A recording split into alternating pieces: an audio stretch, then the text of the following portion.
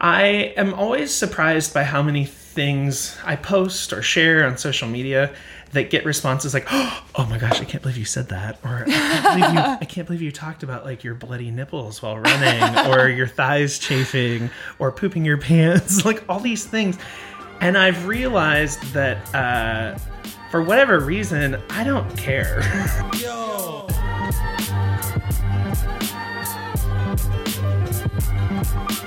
Hey, man.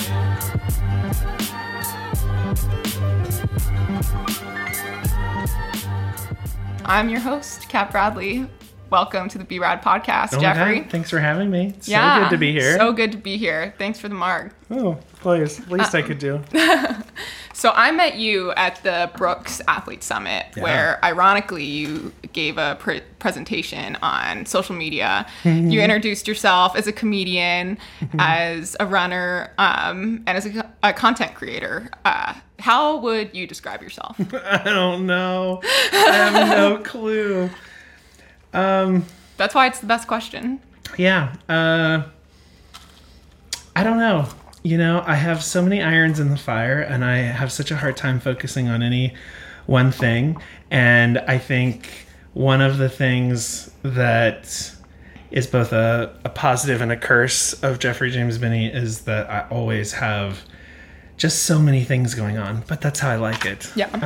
So I don't know how I would describe myself. Motivational speaker, content creator, adventurer, traveler. I don't know. Yeah. Lots if of you were things. describing yourself to yourself and not to someone else, then would that change? Oh, yeah. Yeah. Especially if I was describing it to... I often think about telling 10-year-old Jeffrey about what he's up to today because, oh my gosh, I mean, I was like a bona fide indoor kid, just this chubby little theater nerd, super out of place on a pig farm in Missouri. And if I could go back to that kid and be like, hey, here's the deal. Number one, it all works out. It's all fine. It's all good. Yeah. And get this, you enjoy running and have made a career out of it. That would blow the socks off of little 10-year-old Jeffrey's feet. Yeah. So, yes, that would change how I describe myself. I don't exactly know how I would describe myself to myself. I think I would probably just say, you finally figured it out. I think I've been trying to figure out a way to get paid to do what I want to do for a lot of years. And I seem to have hit the jackpot and have, at least for a while, an opportunity to do that. So Yeah. I don't know if it gets much more lucky than that. Oh, yeah. I feel that. Similar in that I was a musical theater nerd. Total musical theater. Completely. That's why I didn't know that. Mm-hmm. And I also, musical theater nerd, also like complete pariah. Really? Which was super interesting. I realized it was just because I was extremely hyper. Mm-hmm. And when I found running brought me down to like a normal level where I could communicate at a pace that didn't want to make my peers like kill themselves. Like I was a truly intense little kid that could only be brought down with extreme exercise and musical theater. That's really interesting. I have always struggled with attention issues, but it wasn't until I was an adult that I realized that maybe there was a diagnosable issue that needed to be addressed. But it's I don't know. I feel like running was so profound for my attention issues, and I can't find it. I haven't looked that hard, but I would love to see if there is any research around that, because I have not only myself, I feel like I have had so many friends with similar situations who have benefited so much from running. I would love to know if there's something demonstrable, something measurable that is beneficial for people with attention issues. Yeah, and I've noticed that trend too. And if it's not attention issues, it's like some other learning difference that's like related to that, whether it be dyslexia or ADHD or dysgraphia. My brother has dysgraphia, which is essentially another attention deficit disorder, you know, and it's just, I was heavily medicated at starting 10 years old, really? Which really like kind of shaped how I viewed my own learning, and I just really resented school because of it. Dropped out of college, like all blah blah blah. Even though I got recruited to run at a D1 school, And it's totally true. I think just in the last like 5 years or so, it's talked about more. Like I've seen all types of things about, ADHD education, which has been like, oh shit, that's me. Yeah. I'm not crazy for forgetting my keys. Do you come from an education background, or you use the phrase learning difference, which is, so I come from a nannying, worked in preschools for a while. That's a very inclusive way for you to describe. Well, I eventually did finish my degree, was in a kindergarten teacher, and then was working to get my special ed before I went pro. Awesome. So did not finish that cert, but also like true heroes. I would not have lasted. I was a para in a special education preschool. It was a subsidized, government-funded preschool. So, the worst. Not all of them, but some kids who really had gotten the short end of the stick in life. It was awful. Yeah. I mean, it was so inspiring. These kids were incredible. But I think I cried at least once every day. Oh my gosh. It was brutal. For sure cried once a day. Yeah. And I was teaching too. I was doing this, I was doing practicum hours in high risk and high needs areas, specifically in Aurora, Colorado. And I'm impressed that you use the word inspired, because I was extremely disheartened by the education system. Well, I have an uncanny knack for putting a positive spin on really tragic circumstances. Yeah, that's good for you. I was like, oh my God. Yeah, no, it was hard. It was gut wrenching every day. Yeah. I felt like my heart at least once was ripped out of my chest. And it was so hard to not adopt all of them. A lot of them were in the system and were available, and it was just heartbreaking. Yeah. And that's also, just shows what kind of person you are. Because it's, they're with kids with differences or disabilities, it's, sometimes outbursts are violent and, targeted at you, even if that's not what they mean, and so I would never was like, I want to take one of these kids home, and even though I felt so deeply for them and I cared for them, I like really truly loved my students, but I was always like, I need to be a hermit. Yeah, it's hard I can only imagine that nurses and other professions deal with the same thing, but it's so hard to remove yourself emotionally from it. It's hard to detach, and it's hard. Yeah. So speaking of hard things and possible coping mechanisms. I know where this is going. Do you? Yeah, I think so. My love for musical theater also led me to comedy. Oh. And I've dabbled at open mics, but more so, and I've always hoped to do more, but the time fills. But I'm just like a nerd. I don't read anything about running, even though that's my whole career. Everything I read is comedy. How does that fit in your life between, nanny, working with special ed kids? Why did you lean towards comedy? And, I'll dive right into it. Was it because it was a coping mechanism? It sure as shit was for me. Like all my family has to be like, stop fucking joking so much.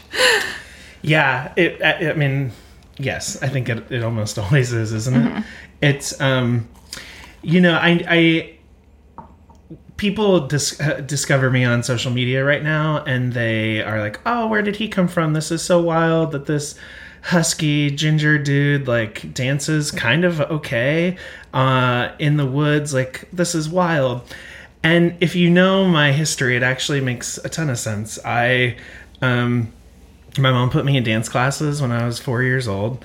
I loved it, but hated it because there was only one other boy and he quit and I was getting made fun of.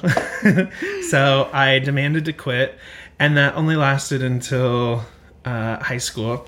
And in the meantime, I had been playing the piano since I was 5. I was getting super into music, into band and marching band and everything. And I discovered dance again. I became a pretty decent little tap dancer, and then decided to go to college for musical theater. I lived in New York and pursued musical theater for 7 or 8 years, and I was so lucky. I had a great run of it, but it's a hard lifestyle. It's hard. You're constantly looking for work. You're so excited to get a contract for 3 months, and then you're back in New York serving tables, auditioning, trying to find the next job, and you book it and you go do it, and then you come back in this endless cycle that was so fun in my 20s, but I hit 30 and I was just kind of struggling to, I don't know. I just realized I'm never going to have a yard in New York. I'm never probably going to own a home. All these things that you start to think about when you hit 30. And I don't know why I was gravitating towards comedy, but I had started taking improv classes at the Upright Citizens Brigade Theater in New York. And I was an okay improviser, but I wasn't great. But that led me to stand-up. And I was terrified of stand-up. I don't know if I've ever been scared of anything more. But I made myself, get up on stage and tell jokes, and it was excruciating. It's New York. I'm in a lot of open mics. Nobody shows up except for comics. I did my first open mic at Dangerfield. Wow, that is such bravery. I didn't know.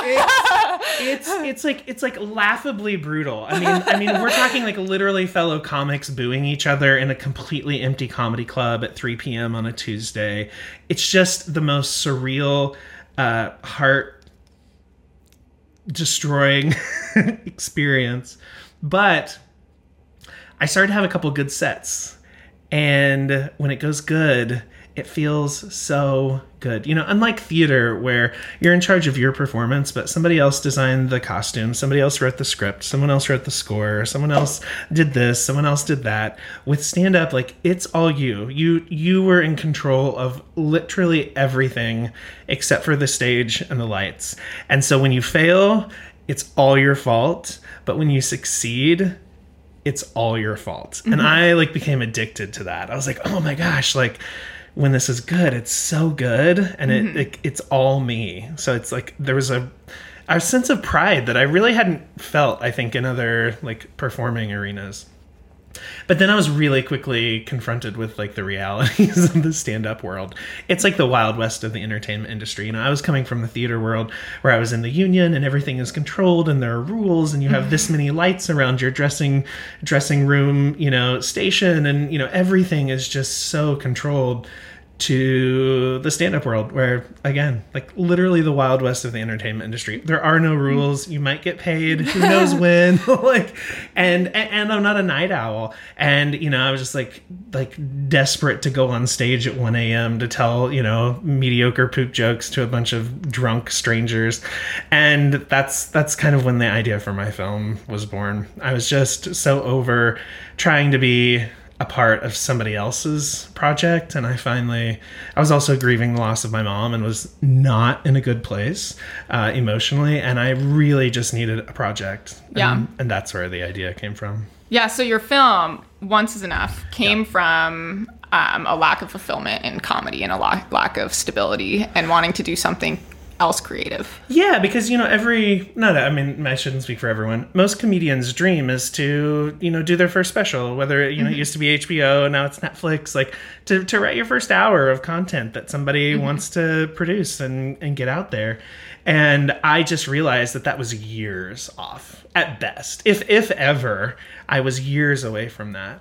And I don't know that I would say my film is on par with a Netflix comedy special, but I just had a sense of why wait? Why wait for somebody else's opportunity?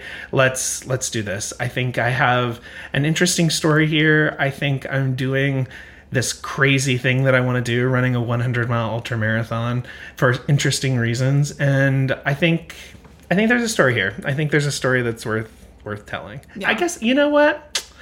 I think, if anything, I would describe myself as a storyteller. It took us, 35 minutes to get to answer the first question. But if I were to describe myself, I think I would describe myself as a storyteller. Yeah.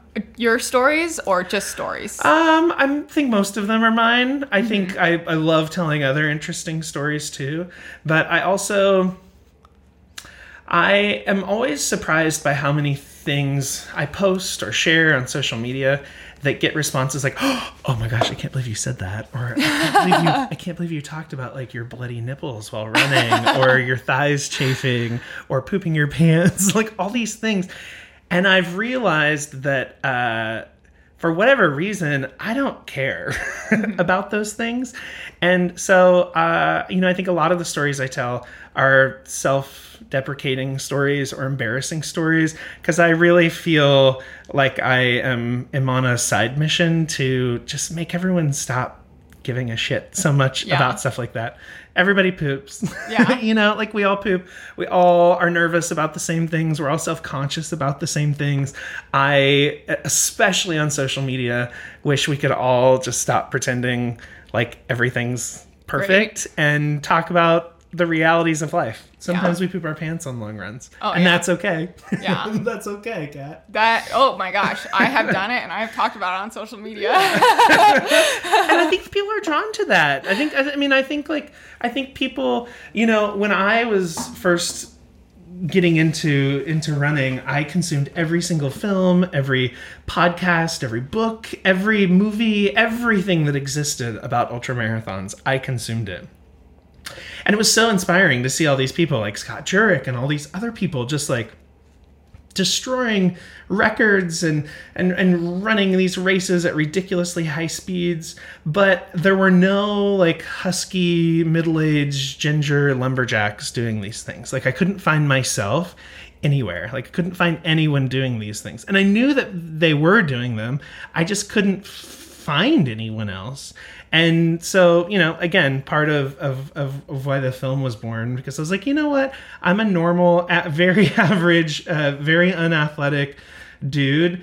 Even if I'm not successful, I think there's value in other people, like, watching me try this. Like, I might not be successful. They might not be successful, but that doesn't matter. There's a lot of value in just, like, starting the journey. You know? Totally. I actually just like a few hours ago read this thing. I am dealing with this whole slew of injuries dating back to 2015. And so I started working with a sports psychologist, and he just emailed me something that just said, "Let go of perfectionism." And that was literally all he said. And it just right before you walked in the door. And I think that's what you are showing to people who are pursuing getting out there. Well, yeah, I mean, we come from such polar opposite running worlds. A friend of mine who's a collegiate runner, he texted me a few days ago and he was like, "Oh my gosh, I just ran a so-and-so minute on my 800 meter. And I thought about Googling what an 800 meter was. And I just replied and I said, "I am so excited for you. I don't know what kind of fast runner bullshit you're talking about, but it sounds very exciting. Congratulations." But it's those moments where I realize that like there's just such a different like running experience between like people who are winning races and people who are just there for the fireball shots and to finish, to survive, I have been DFL twice also, so. Okay, good.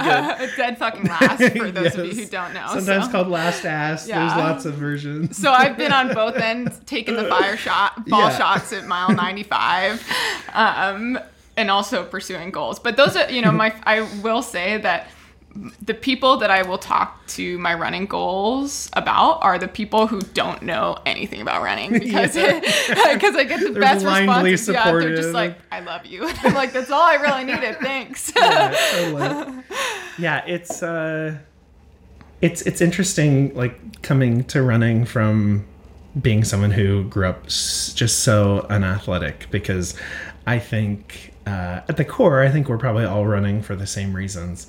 But it's, I don't know, I just think it's interesting, those of us who find it later in life. I constantly say I think it was hands down the best therapy that I could have found after losing my mom. Yeah. I'm sure real therapy would have been better, but it was a close consolation. I think, I don't know. And cheaper. It definitely cheaper. Marginally, but definitely cheaper. But now you're getting paid to do it. So. Right. So it works out. Yeah. Eventually. You've said you're unathletic like 3 to 5 times since we've talked. And I just want to you know, you said something really impactful at the Brooks Summit. And I had a similar experience when I was in high school maybe I was a freshman in high school. And you talked about the doctor listening to your heart. Can you tell that story really quick? Yeah, I had been training for, I guess, a year and a half, getting ready for the Leadville 100. That's the race that I thought was the right choice for my first 100-mile ultramarathon. And, you know, the whole thing that inspired me to do this was losing my mom to obesity-caused heart disease. I was 350 pounds, and I was, you know, on the same railroad tracks right behind her. And so I was trying to do things right.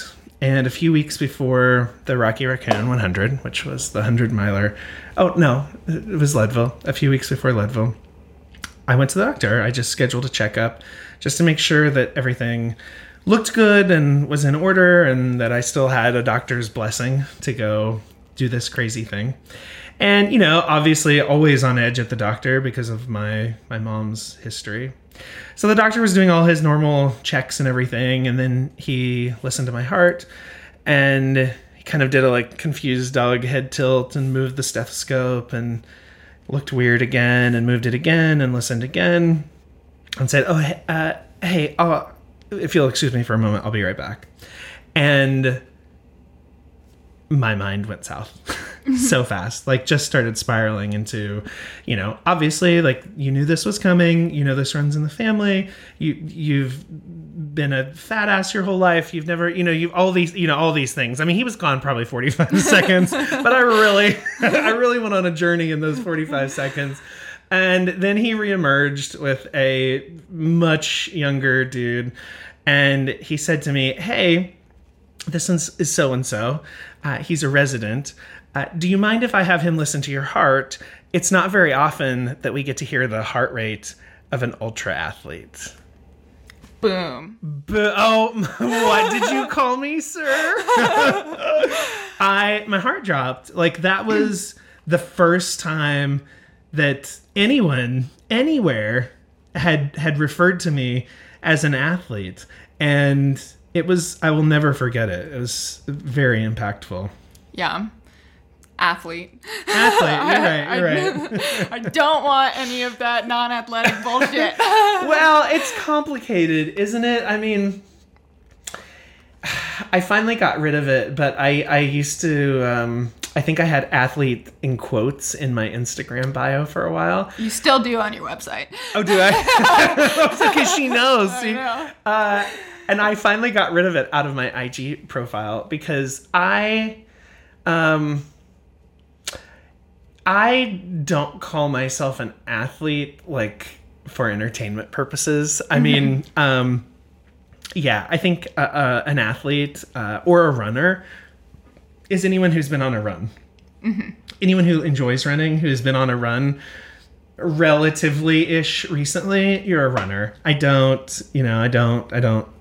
feel like there's any gates that keep anyone from calling themselves a runner. Same for athletes, but for people who grew up having a label of like super not athlete, yeah. It's just, even still, like, I am an athlete, of course I'm an athlete, but it's just, I don't know, there's something in me that's so hilariously like preposterous to like seriously. I mean, I am an athlete. Mm-hmm. But in the typical sense of the word athlete, it just like, I mean, I'm laughing now thinking about calling myself an athlete because what I'm doing out there, I don't know that it's athleting, you know? I mean, I'm just like having a good time going for a run. Sometimes I take dance breaks. Sometimes I stop and sing to the animals. And so it is. I realize it's athletic. It is athleticism.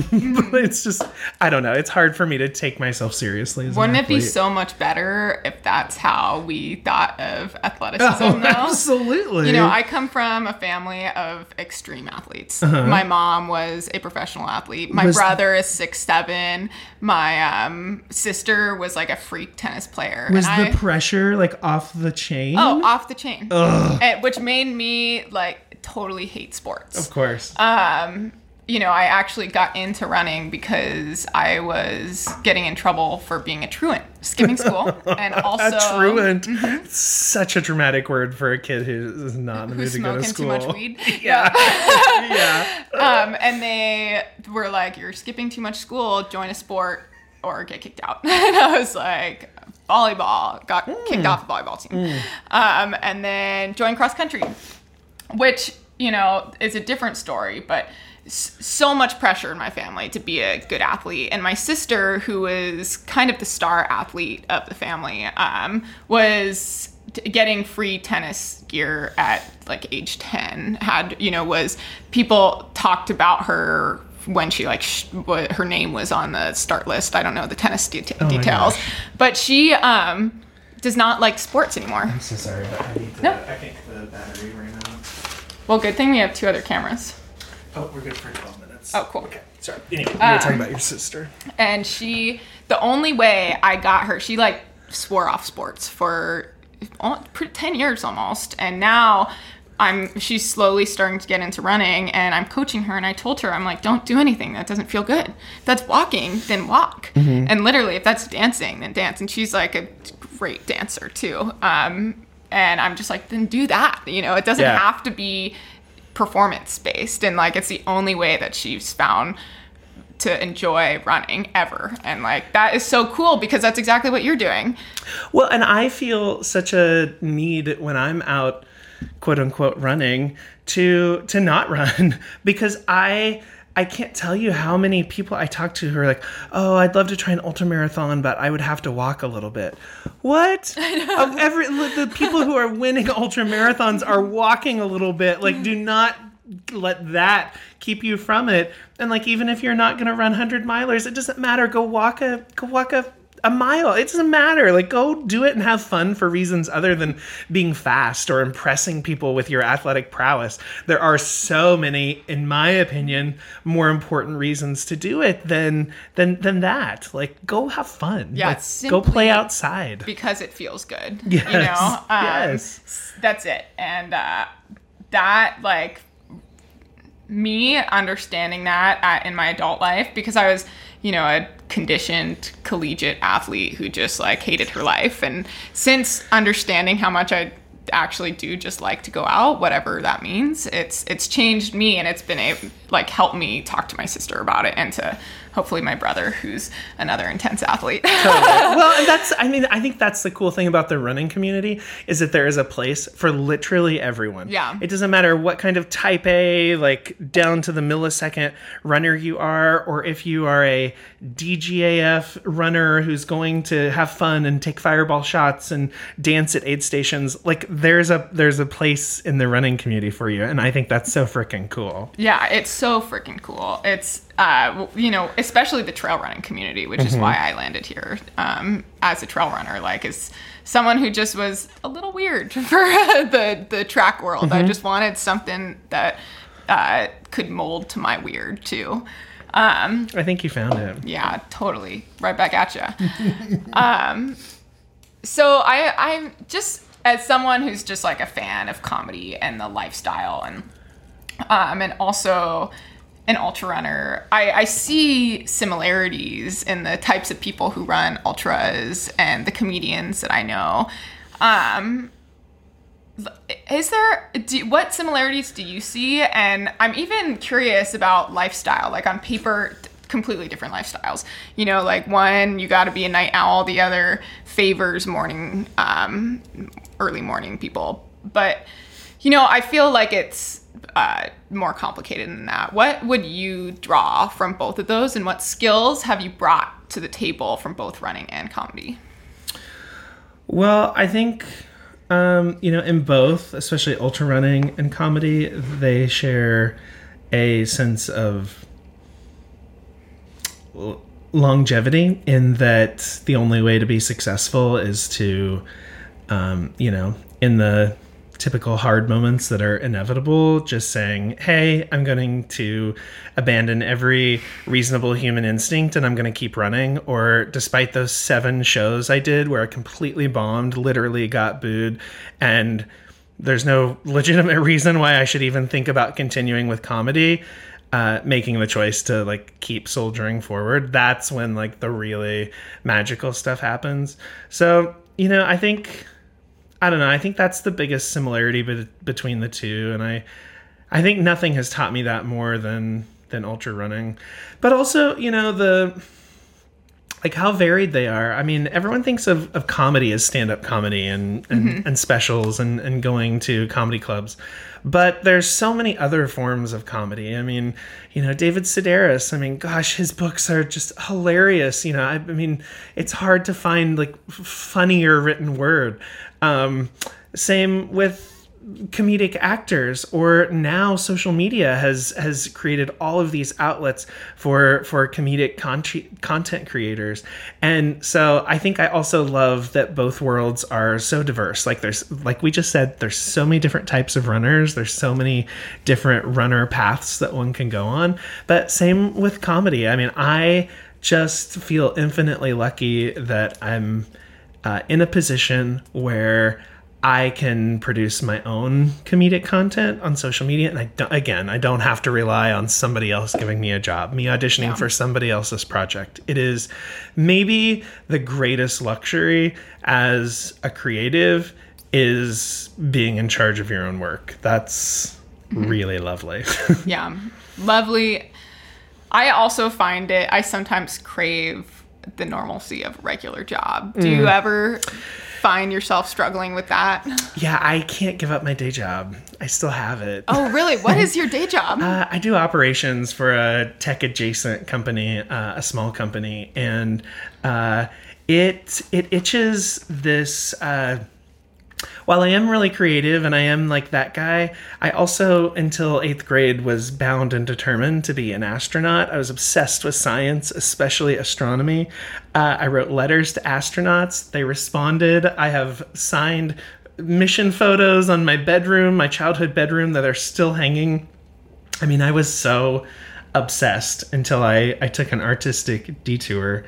But the operations role like totally itches that analytical data side of my brain. Yeah.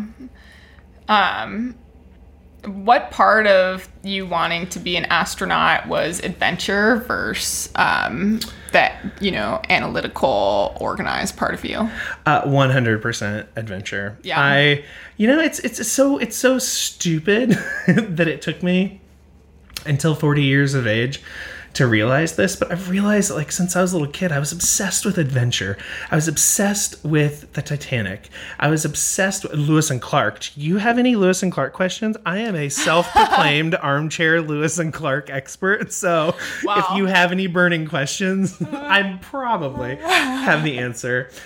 Shackleton, you know, the expedition to Antarctica, it took me until I was an adult to realize that, like, I was obsessed with all of these adventure stories when I was a little kid. I've been obsessed with air travel since I was a little kid, which I think was a huge part of wanting to be an astronaut. I really wanted to be a pilot.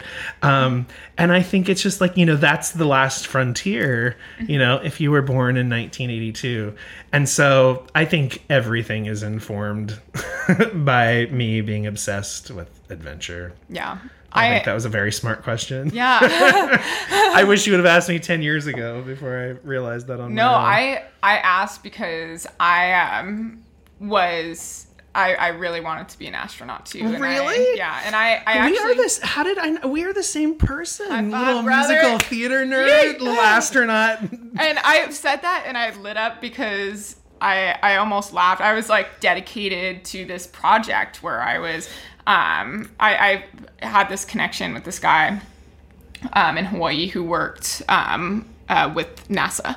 And so I got an internship with him in high school because I wanted to be an astronaut. And I was, it was a Mars simulation on Mauna Loa. And I was their contact person. So I was like, How old were you? I was like 17, 18. And I was like in charge of, you know, things like if they ran out of toilet paper, I would report it and log it.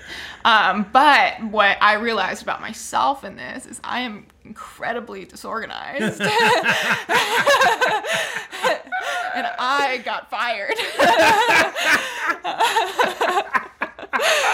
I literally was losing like the people who are astronauts are relying on me, and I like am great at talking the talk, sometimes not walking the walk, you know? And, you know, these people in this Mars simulation where they can't leave for 6 months were relying on me for things like toilet paper, and I forgot. So that is the most Jeffrey thing I've ever heard.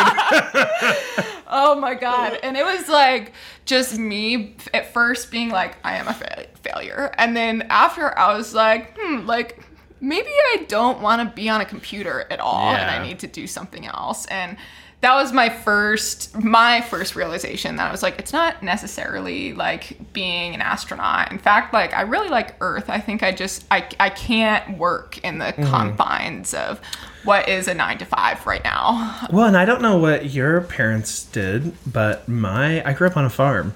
My mom worked for my dad. They worked so hard, but it was super seasonal. So, you know, spring and fall were wild, like absolute craziness. I mean, my dad would be working 16 hours a day. But then winter was really chill. Like our family kind of hibernated. Like we went to school, but like he would go out and fix the machinery and feed the pigs and tootle around. But our lives were so seasonal and within our own control. And my sister and I both, as adults, have realized that we're fine. Like we respect authority. We can work for other people. We can show up to work on time, but neither of us thrive in that environment. We both are much more successful and happy if we have like that same autonomy and like seasonality. Like we really, even my husband now, he gets so annoyed in the winter. I hunker down. I hibernate. Like, I mean, we live in Los Angeles. There's no reason to stay inside, but there's just something about winter that like, I'm going to binge some TV shows. Like that's what I'm ready for. So I don't know. I think it's interesting. Those things that we don't think about growing up. I have found a lot of them to be like interesting as adults. I think they linger. Yeah, totally. My mom was a model. Oh, okay. So not a typical mom story. Definitely. And your dad, what did he do? He was in real estate. So both lots of ups and downs. My parents were split though. And you know, so definitely like an unpredictable like but ups and also downs. Very not 9-to-5 jobs. No, exactly. Neither of them 9-to-5 jobs. Especially my mom, like work like, oh, I got a job right now. What type of modeling did she do? Like what? All kinds. So in the 80s, she was one of the, the fitness videos where they're like, I'm doing workouts. She was like the star of those. And then, but also my aunt who lives in France now, my mom's sister, has this story about a Tiffany's ad in France, like a giant Tiffany's ad at a billboard in the middle of Paris. And my mom is in, and like no one, my mom doesn't even know that's where she's landed. Cool. So, yeah, so like really crazy, which is like I have the similar stories of being in dance when I was 4 and me being like, no. That's amazing. Where did you grow up? Hawaii. Wow. Yeah. What an interesting childhood. Oh, yeah. You don't know the half of it yet. I can only imagine. Well, we've got dinner yet. Yeah. Another margarita and some dinner. Exactly. So you started running because I remember you saying that when your mom was in the hospital, you started running. Yeah. Did you just like walk out of the hospital and go for a run? Pretty much. I had been living in Brooklyn and I had gotten uncomfortable in New York and I couldn't totally figure it out. I couldn't figure out why. I had been there at that point for I guess like 6, almost 7 years, and I didn't have a car. And I discovered cycling, which I know is not a novel thought, but some friends like bought bikes and I was like, oh sure, I'll get a bike. And I suddenly became obsessed with riding my bike around New York City. It is a shockingly efficient way to get around New York City. Mm-hmm. I could get most places faster on my bike than I could get on the subway.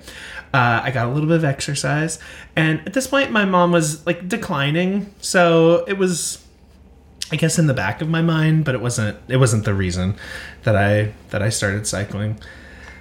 But about a year after I discovered cycling was when her final decline started, and I went back to Missouri, and she was at the end in the ICU for almost 4 months at the end, which meant I was living in the ICU waiting room. We had a hotel like next to the hospital, but I don't know. I just couldn't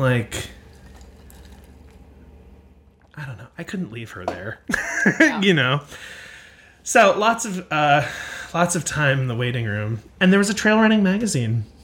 Every month a new version of Trail Running Magazine would show up, and I just kept picking it up. And at first I remember literally making a joke and be like, oh my God, there's a magazine about how specific is this? People pay for this. This is hilarious. And I just kept reading it, and I kept reading about ultra marathons. I was like, man, that sounds crazy. Like, how cool. And then we had a particularly bad hospital day. Well, the worst of days. We were given some pretty final news. And I just went to a running store, bought a pair of shoes, and went and found a trail. They were like Vibram neoprene 5-finger shoes on a rainy February day in Missouri. They could not possibly have been a worse shoe choice. A guy literally made fun of me on the trail, which I didn't realize at the time. I thought he was complimenting my shoes, but now, looking back, I realized he was calling out how ridiculous it was that I chose those shoes on a muddy winter trail in Missouri. But anyway, I went to this trail, and within minutes was hooked. First I felt like a little kid. I felt like I was playing. I was literally jumping over logs. I was dirty, and I was like, wait, what is this? This is silly. This is fun. And another huge thing was that nobody was timing me. Nobody was watching my fat jiggle. Nobody was timing me. No one gave a crap. Nobody was watching. Nobody cared. And then, first and foremost, for that brief period of time, I didn't think about my mom and my problems and all that stuff. And I remember that run so well. And I've been hooked since. It was really memorable. And it was everything that running wasn't, or I thought, or so I thought, So I thought. To me, running was, that time of year, every year when you have to do the Presidential Physical Fitness Award things, and you have to run a mile, and I would get in trouble because I would have a bad attitude and I would refuse to run the whole thing, and then I'd laugh about how slow my time was. So it was just such a I don't know. It was really shocking to me to go for a run and enjoy it. It was a very un-Jeffrey thing of me to do. Yeah. But now a very Jeffrey thing. Now it is the most of Jeffrey things to do. What advice would you give to you pre-running, or to another person who's, running curious? Chill out. Preach it. Chill the frick out. It doesn't matter. It doesn't matter. It may be, I don't know what it is that you're worried about. It might matter a little bit. I certainly don't want to say it's insignificant, but just go for a run. Go do the thing. Go do the race. It doesn't matter what happens. It doesn't matter if you get pulled. It doesn't matter if you DNF. It doesn't matter if you fall and break a bone. It doesn't it doesn't matter. Just go just go. Just do it and have the experience. And if there's anything stupid keeping you from it, and I use the word stupid lightly because it's, I don't want to make light of it, but if you're self-conscious about something, if you're worried you're not going to be fast enough, if you're worried, just go do it. Just get outside and have fun. Yeah. Just focus on what I think really matters, which is just getting out there and doing the thing. Yeah. Hell yeah. What is, I just feel like you have a lot of wisdom. I feel like you've lived a ton of lives. Farmer, comedian, nanny, working with high needs kids. Wealth of knowledge. What is just a general piece of life advice that you would give?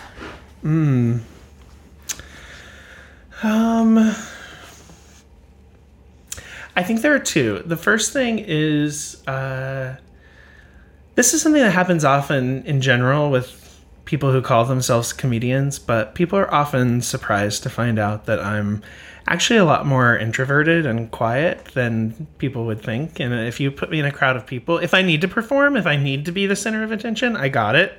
Cool, I'll do it. But that's not my default. By default, in a room of strangers, I chill in the corner. I am affable and chatty, but I'm an observer. Until I've got the lay of the land, I tend to be pretty reserved. And there's a quote by Abraham Lincoln that I'm going to totally butcher. But anytime somebody points that out or asks me why that is, I always share this quote. Abraham Lincoln said, "It's better to keep your mouth shut and have people think you're an idiot than to open your mouth and remove all doubt." So I like to err on the side of less words more than more words, which is going to be hilarious for any of my friends or people that I work with because I tend to be long-winded. But that's one. The other one, I think the more global life advice, it's where the title for my film, Once Is Enough, came from. It's a quote by Mae West. And she said, "You only live once, but if you do it right, once is enough." So that's how we settled on the title for the film, because I loved that I knew people would hear, "Oh, it's a film about this guy who runs a 100-mile ultramarathon. It's called Once Is Enough." Oh, okay, well, running it once was enough. No, that's not where the title came from. Wow. That's what I thought. Yeah, well, it's good. I mean, that was the goal. That was the goal. Yeah, that's cool. I'm like just so curious about what's next for you. I don't know. My life has been turned upside down the last year and a half. So many bonkers opportunities have presented themselves. Like? Well, number one, I am getting to travel a ton. I decided to try to host some trips and see if any of my followers wanted to travel with me. And it turned out they were super into it. And it's so much fun. And I think most of all, I just am so filled with a sense of pride when I go on these trips, because every time, everyone on the trips they're all awesome. Like, I'm so worried every time. I'm like, oh, what is it going to be like? All these random strangers coming together. Everyone is consistently awesome. And I mean, it's not my doing, but I am so proud of the fact that, like, if you pluck random people out of my follower base and put them together, like, they're gonna have a blast and they're gonna be awesome. Mm-hmm. They all have a sense of adventure. Like, oh my gosh, like, yeah. I'm absolutely obsessed with traveling with my followers right now. So that's one thing that's been awesome. I mean, working with Brooks has been bonkers. I mean, like, literally, that's one thing above all others that I would love to tell 10-year-old Jeffrey is like, hey, listen to this. One of the biggest running brands in the world is going to pay you to write stupid dance TikToks about running. What? You're going to be like, what's TikTok? I quit dance. Yeah, exactly. But yeah, I mean, that's absolutely bonkers. Some TV opportunities are presenting themselves. Just all kinds of, just like really, really exciting things. And I couldn't possibly be more grateful. I've not always been this lucky. I think it's really frustrating for most, especially actors, musicians, singers. It's really frustrating to see people who have found like a really bonkers amount of success talk about like, oh, like how did that happen? And them say, well, I worked really hard and then I finally got what I deserved. And that's, I have a guttural recoil reaction to that, because I don't know, maybe it's just because I like had to struggle a little longer, but I don't know. There's so many. Then what's your answer? Like, if it's not that, because I feel similar, and I feel in a similar way, because I feel constantly like just falling a little short, and I work hard. Yeah, well, I mean, I've worked really freaking hard. I've worked my little cojones off, and I'm also decently talented. That being said, I could give you a list of at least 100 friends who have worked harder than me, who are more talented than me, who deserve anything that I've got more than I deserve. So it's not that I don't deserve it. It's just that I acknowledge that there are other people who probably deserve it more if the universe were a truly fair place. So, yeah, I don't know. Hopefully that makes sense. That's totally kind of my feeling. Yeah, I have always defaulted to luck and then gratitude when people have asked that question, because generally, you know, I feel like I'm falling short all the time, but, you know, a lot of people would pay to be in my shoes. And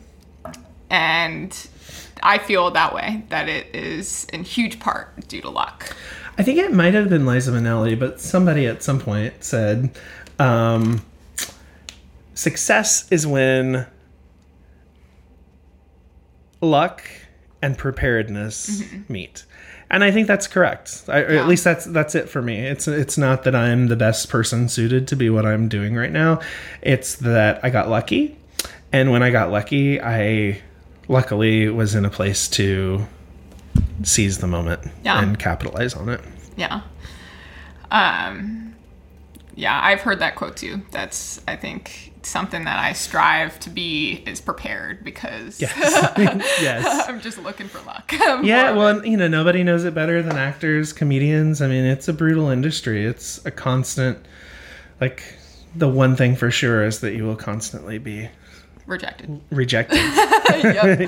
Without question.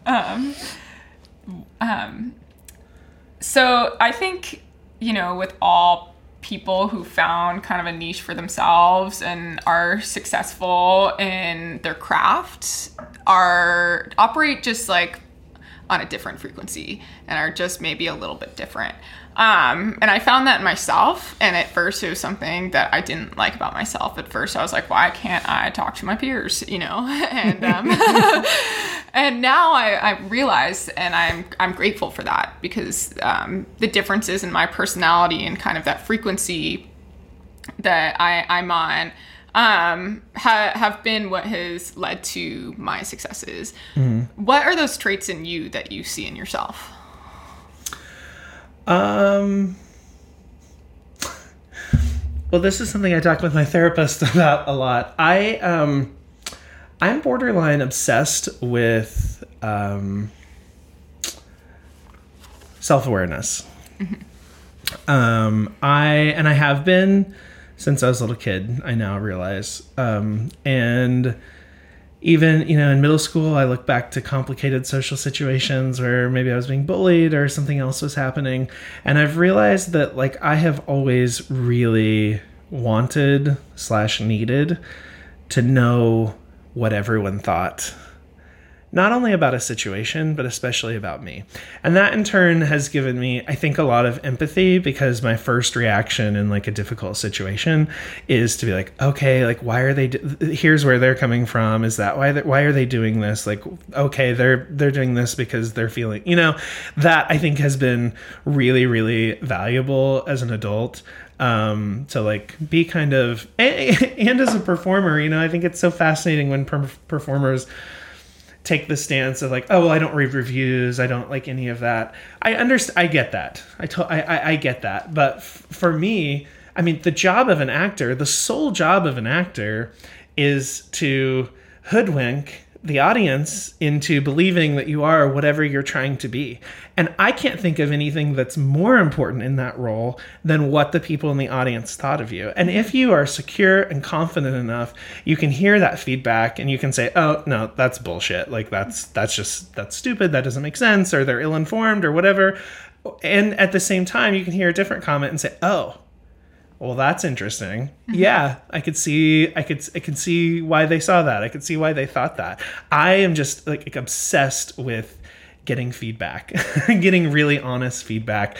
Again, because of that like self-awareness there's nothing more terrifying to me than having no clue what somebody thinks of me. And I don't even care if you hate me. If you hate me, that's fine. There are, not a lot, but there are a few reasons that if you want to diametrically hate me, like, I get it. And I'm okay with that as long as I understand that's your stance.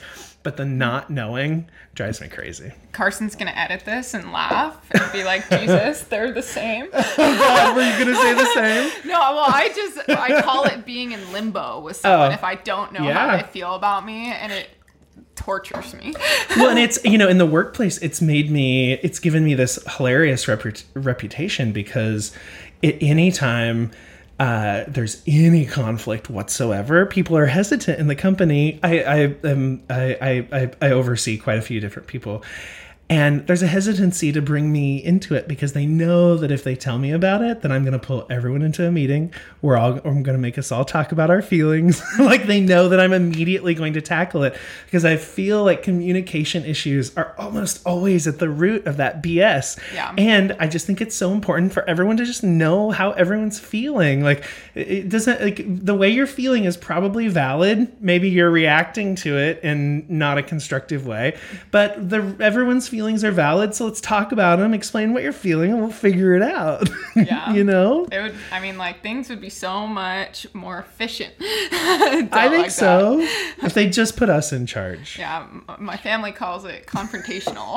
But I know. Well, in the Midwest, I was so avoidant of confrontation. I would get I would have like a visceral physical reaction to confrontation, more so like leading up to it than in the actual moment.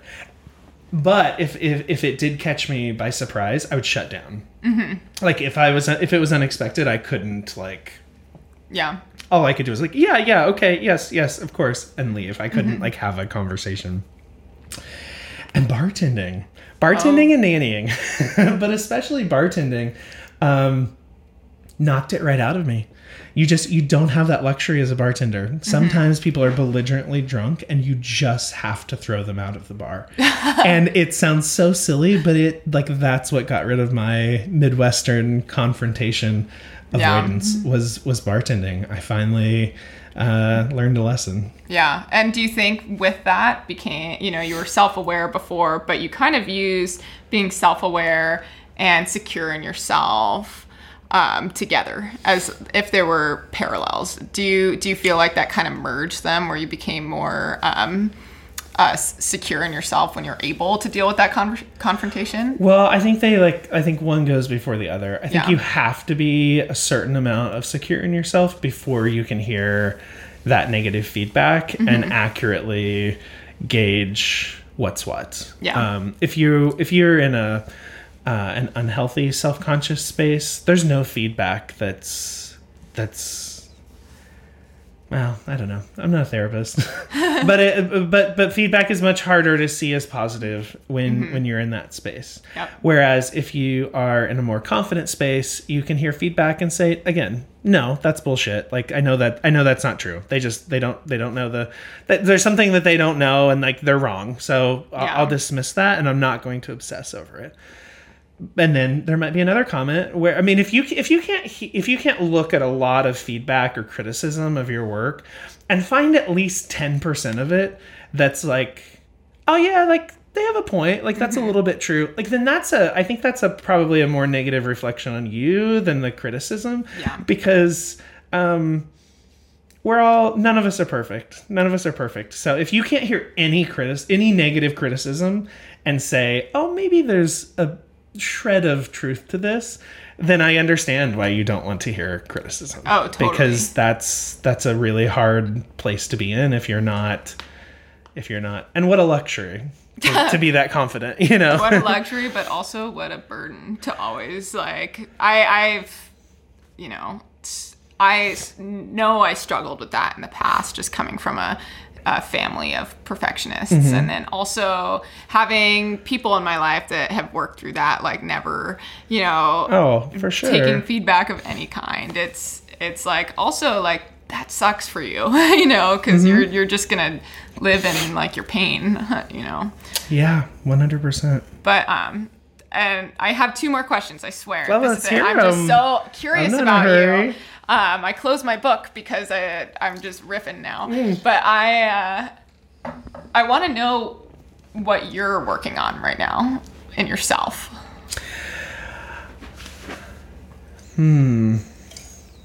Whatever you're willing to share. I know it's a personal question.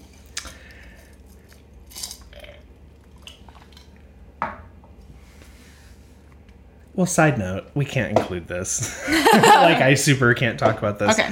I just finished final casting for Naked and Afraid. Oh my God. Okay, we have lots to talk about. So this, like, I can't talk about it, but, like, I'm trying to make that decision. And it's like, I can't talk about it. Yeah, I so want to. It's like, but anyway, so that's the answer that I would give. Starting here. Yeah.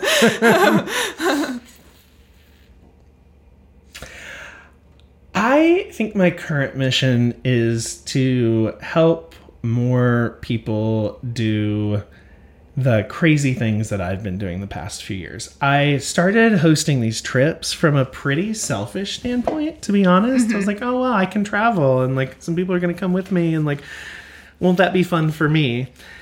And then it just took, well, the first trip I noticed it, and then the second trip solidified it.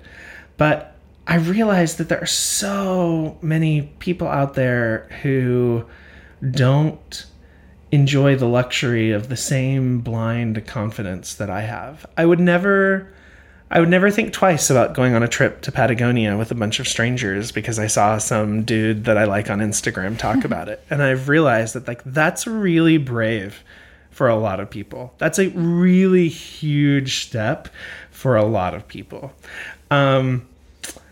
In Patagonia, we had a 72-year-old guy who was with us, and he was so worried about the trip being a bunch of 23-year-olds who were just like blowing past him. He had the most amazing time. And so I think, not that I'm giving them these opportunities, but being a conduit that's encouraging people to take these risks and see the world. I can't think of very many things more valuable than travel. So to be facilitating that is pretty bonkers. I'm pretty stoked about it. I'm launching a YouTube channel. A lot of the content is from these trips, but my other, backpacking trips and general outdoor tomfoolery. But I'm just so excited to launch the YouTube channel because even just from the first couple trips, there's just so many interesting stories of really cool people who follow me who decided to really go out on a limb and go on one of these trips. And I don't know, I'm really enjoying that. That's so cool. Carson and I's dream is to host trips like that. So, Do it. Yeah, we're started. We just did one partnered with the coaching company I work with in Arizona, which was a huge success. And then we're hoping to do one in on the North Shore of Hawaii. That's a trail running blend, but also he's Hawaiian, has a deep history in Hawaii. And do it. The travelers are going to have such a bonkers experience, but you are too. It's going to be so rewarding. Yeah. So last question, and probably my favorite question, and I ask this of all my guests. What is something that you are proud of that no one would know, your husband can know? That's about it.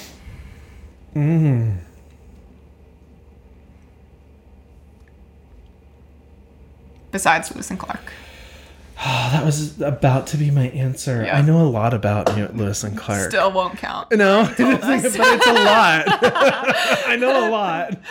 You need to choose an entirely different avenue.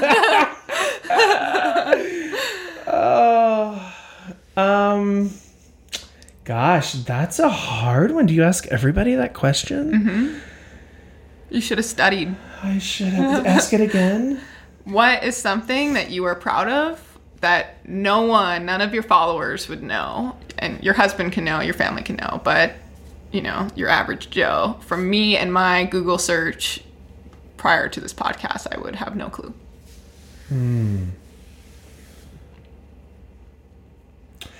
Well, it's not something that you wouldn't have any clue about, but everyone wants to talk about me running a 100-mile ultra marathon, which I understand why they want to talk about that. But arguably, the harder part of that whole process was the filmmaking process. The filmmaking journey, I think, is kind of the silent, untold story of my last 5 years. And I am, I came from the theater world, not the film and television world, but they're adjacent. And before I set out to make my film, I asked all my friends, I was like, hey, I have this idea. Like, I don't know, like, do you have any advice? What does it entail? Like, am I getting myself in over my head? All these questions. And nobody was unsupportive, but everyone was super cautious. Everyone was like, it's a fun idea. Like, go for it if you want to. And we had a wild situation in the beginning, like the most LA of stories. I was a nanny for a family in Beverly Hills. They owned a video game studio. I mentioned my film idea to the mom. The next day, she was like, hey, can you come pitch the film to the dad and his team? And I was like, what? And they're like, yeah, they're launching a indie film division and they're looking for some small quirky projects. And I was like, well, and a pitch, like that's something you prepare for. I have handouts for. And she was like, oh, it's casual. Just come down. So I did. They were like, thumbs up, green light, like we started the process. A matter of weeks later, they were purchased by a Japanese gaming company that like had no use for this not even yet established film department, and everything fell apart. And I had to figure out like, hey, is there a way to do this by the bootstraps, or do we need to call it quits? And I decided to do it. And it was awful. There were so many brick walls. There were so many times, talk about parallels with ultra running. There were so many brick walls that presented themselves that should have been game enders. But because I had such a good why, I was making the film to honor my mom. That's at the end of the day what the film was about. And there was really no scenario where I could not finish the film and not be racked with guilt and disappointment for the rest of my life. So I didn't have a choice. And ultra running and the filmmaking process taught me about a lot about what happens when you just stubbornly refuse not to quit, which is a hard choice to make, but the results are pretty surprising. Yeah. So what I'm taking from this podcast is to be happily stubborn without giving a shit. Exactly. Yes. You just summed it up. Screw the rest of the episode. That's what we talked about. Yeah, there's our clip right there. That's so good. Well, we finished our marks and we have to put our party pants on. We got to go to dinner. We got to put our party pants on and go to Din Din. Well, thank you so much. Thanks this has for been an having absolute me. It was blast. so fun. Yeah. I love knowing everything about a person and you knowing very little about me. So well, we got time. Yeah, we got time. All right. Well, thanks for listening. Bye. Bye, y'all. Hell yeah. That was great. That was so much fun, honestly. At the Brooks Summit, I was like,